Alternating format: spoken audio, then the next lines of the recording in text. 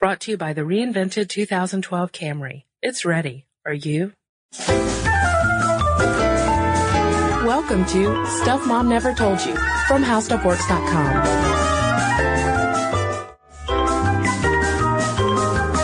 Hello and welcome to the podcast. This is Molly. And I'm Kristen. Kristen, if you're on a first date with a fellow, what expectations do you have about certain aspects of his manner towards you on the date? Do you expect him to open the door for you?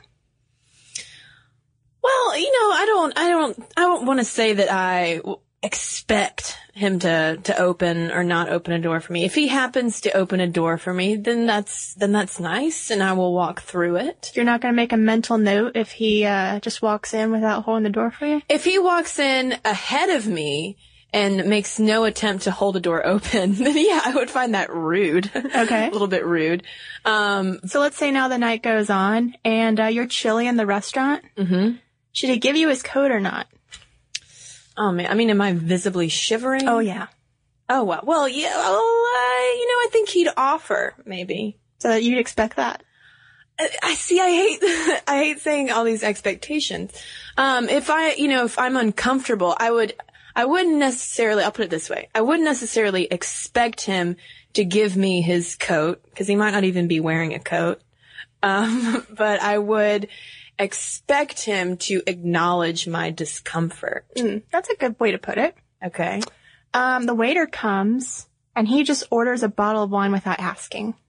How's that going to go over? Not well.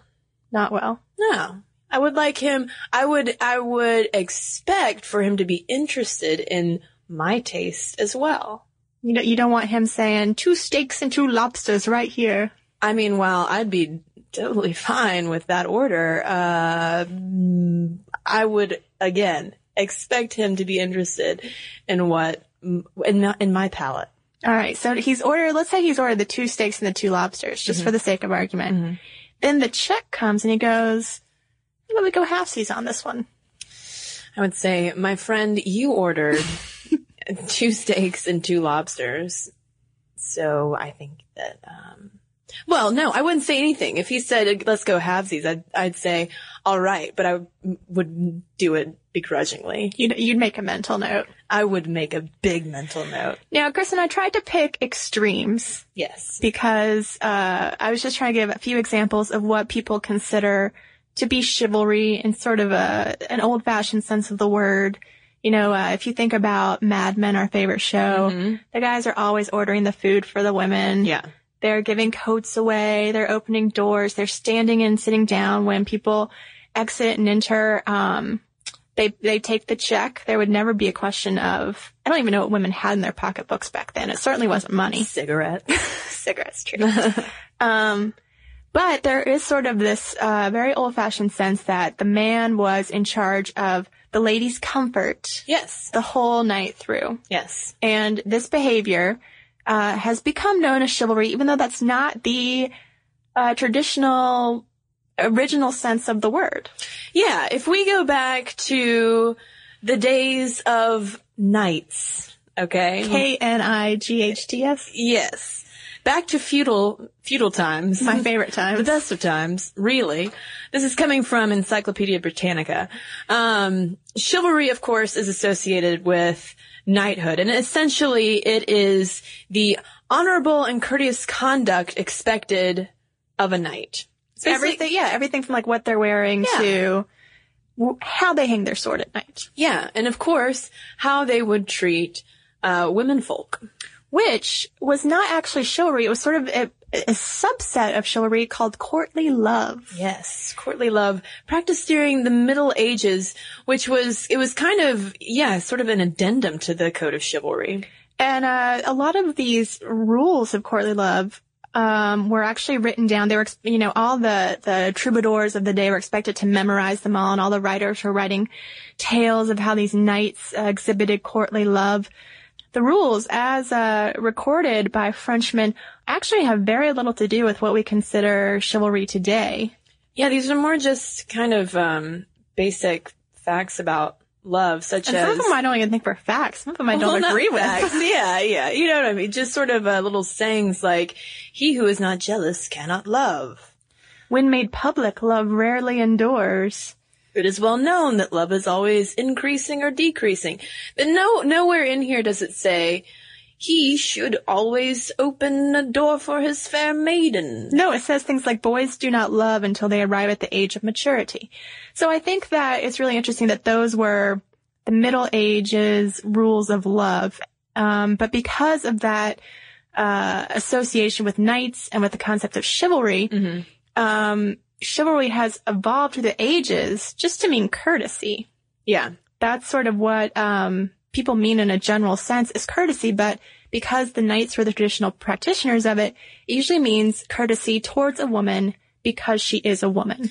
And that's why, you know, a lot of women today have a problem with so-called acts of chivalry because, you know, women today, we're strong and we don't necessarily need to be treated like delicate flowers who can't make it across the road on our own. So thanks, but no thanks. I can open the door. I can pay the tab. I can do whatever a man can do. Mm-hmm.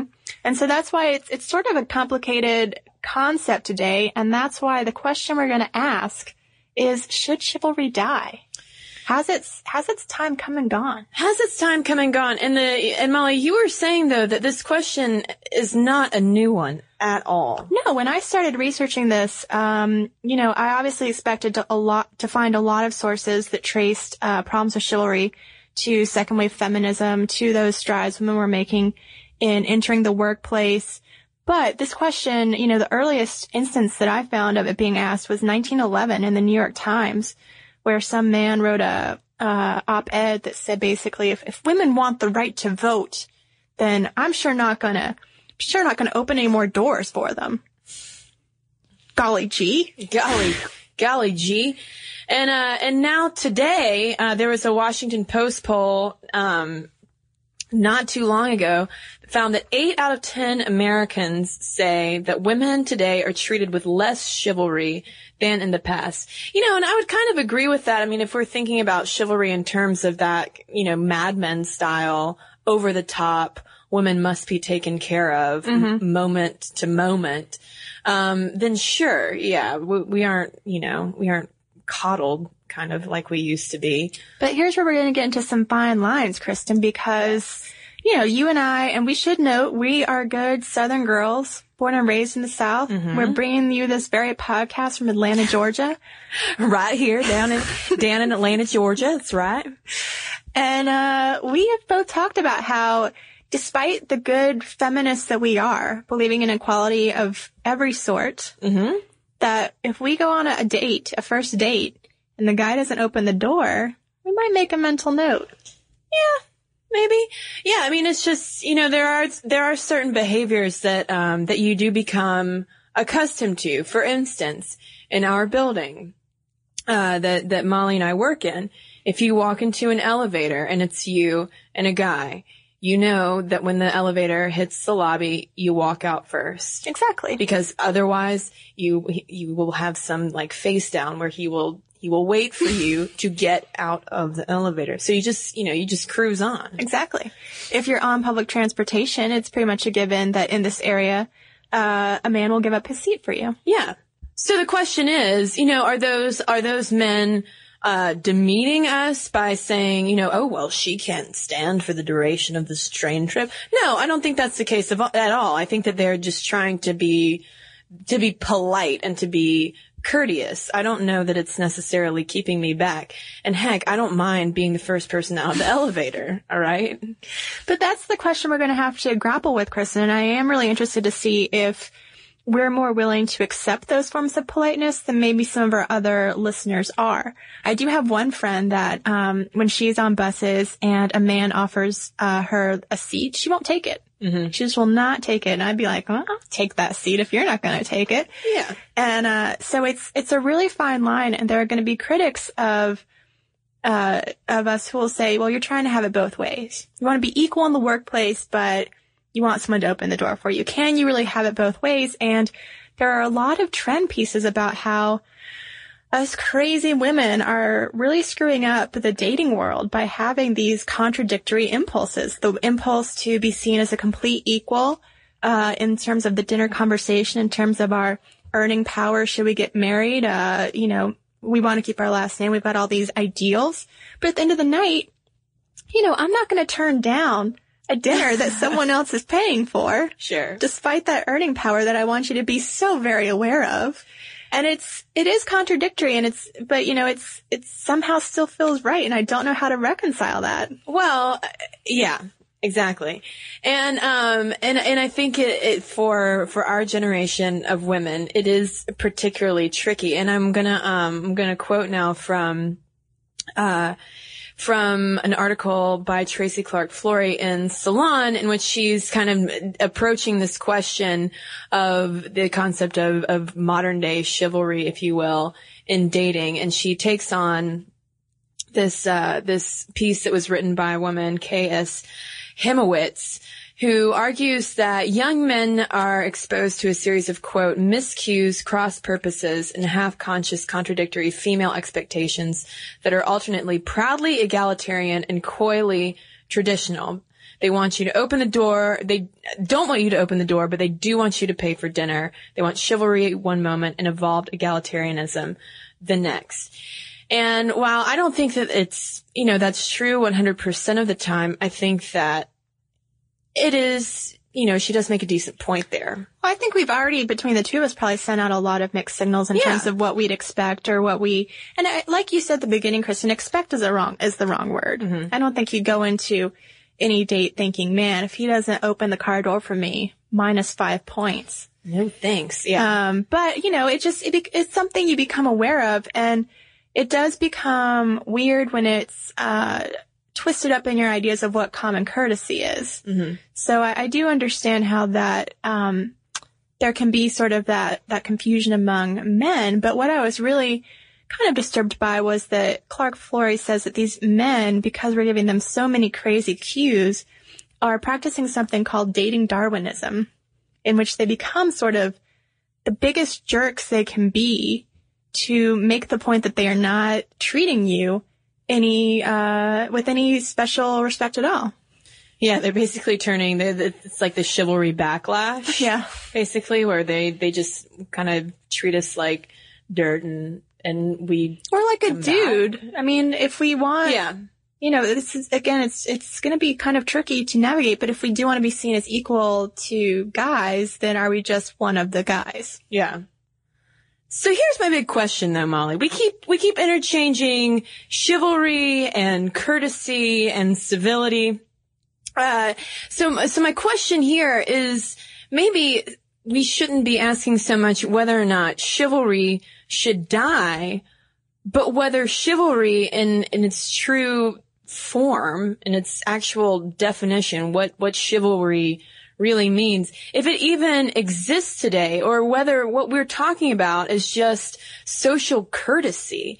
These kinds of social patterns that we've just kind of adopted in terms of male-female relations, sort of the knee-jerk open a door, knee-jerk pick up a tab, all of those kind of things that are being challenged, as we evolve, and especially in the dating context, as that whole landscape continues to change, because it has radically changed, I will say, for our generation in particular.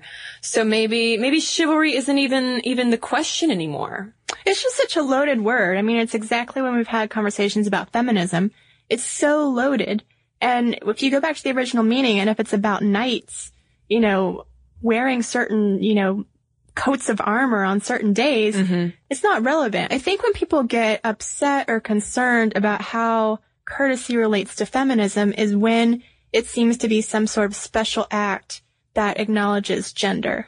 Right. And I think that maybe what we women don't do is look at the ways in which we are in return courteous to men, perhaps in a dating situation or on a train. I mean, yeah. If a young father comes on the train and he's got like 2 kids and he's trying to wrestle them into place, he can have the seat. It's Absolutely. Not a matter of the woman always wins. It's more a matter of I think that people see chivalry as so one-sided, and that's why it seems unfair to put it in context with feminism, whereas there are things that we do in return that maybe just aren't. I mean, we put on the charm on our dinner dates. We take showers. Yeah. We might put on some makeup.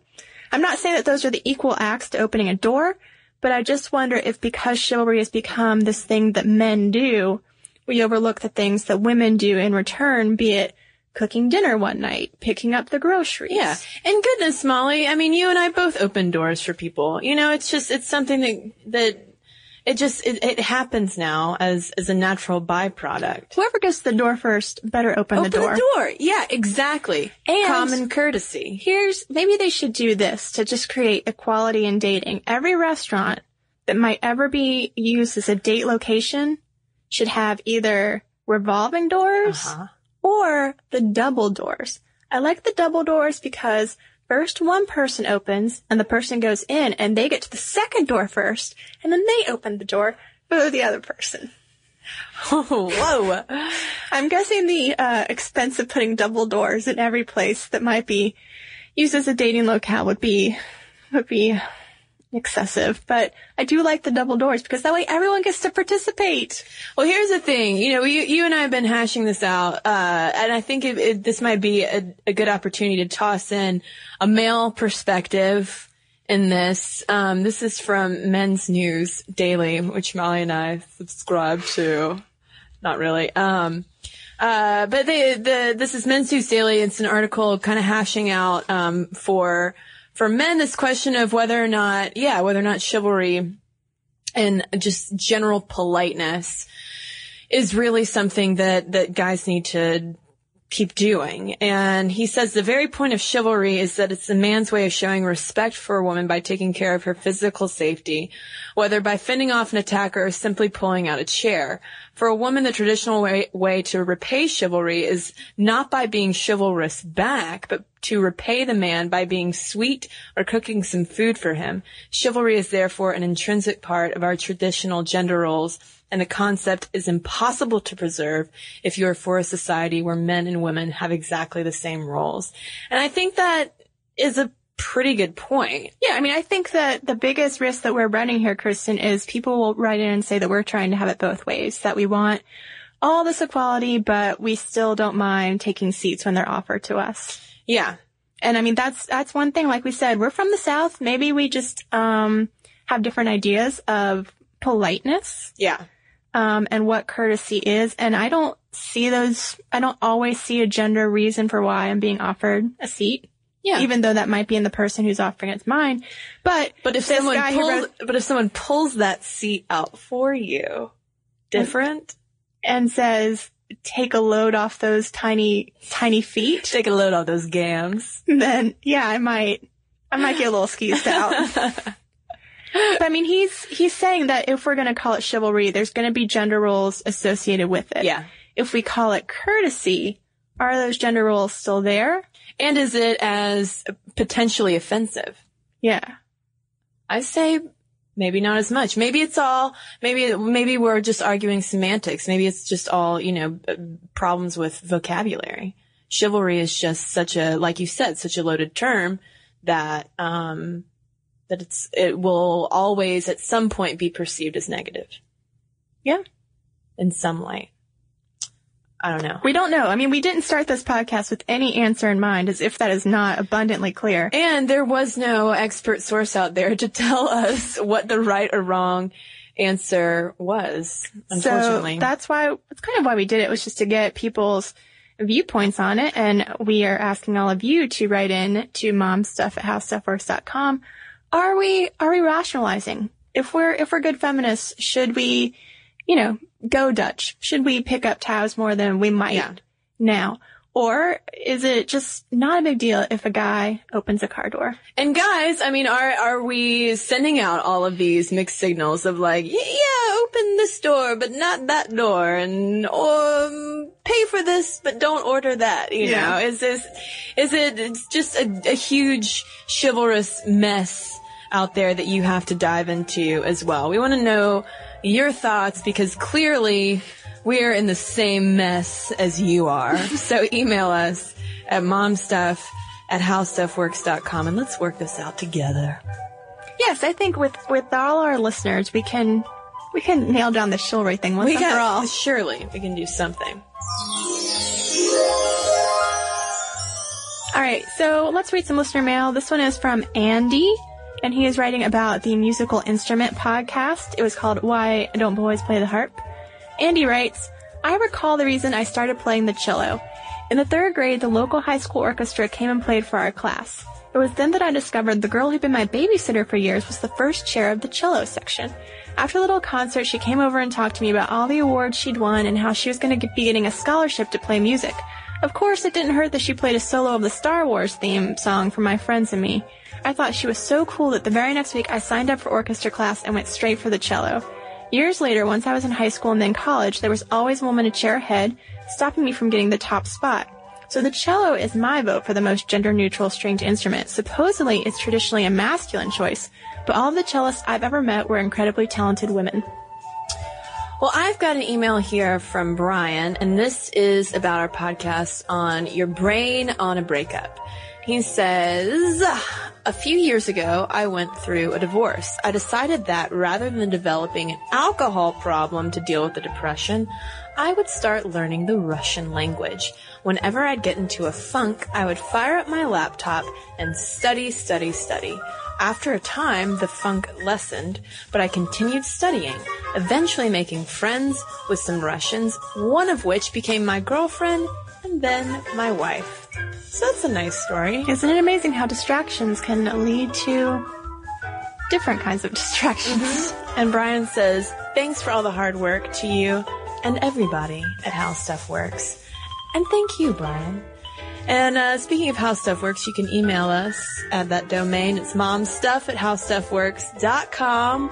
You can also head over to Facebook and like us, leave comments, ask advice, whatever you please. And then you can also join our Twitter conversation. We are Mom Stuff Podcast over there. And then finally, you can head over to our blog. It's Stuff Mom Never Told You, and you can find it at howstuffworks.com. For more on this and thousands of other topics, visit howstuffworks.com. Want more How Stuff Works? Check out our blogs on the howstuffworks.com homepage. Brought to you by the reinvented 2012 Camry. It's ready. Are you?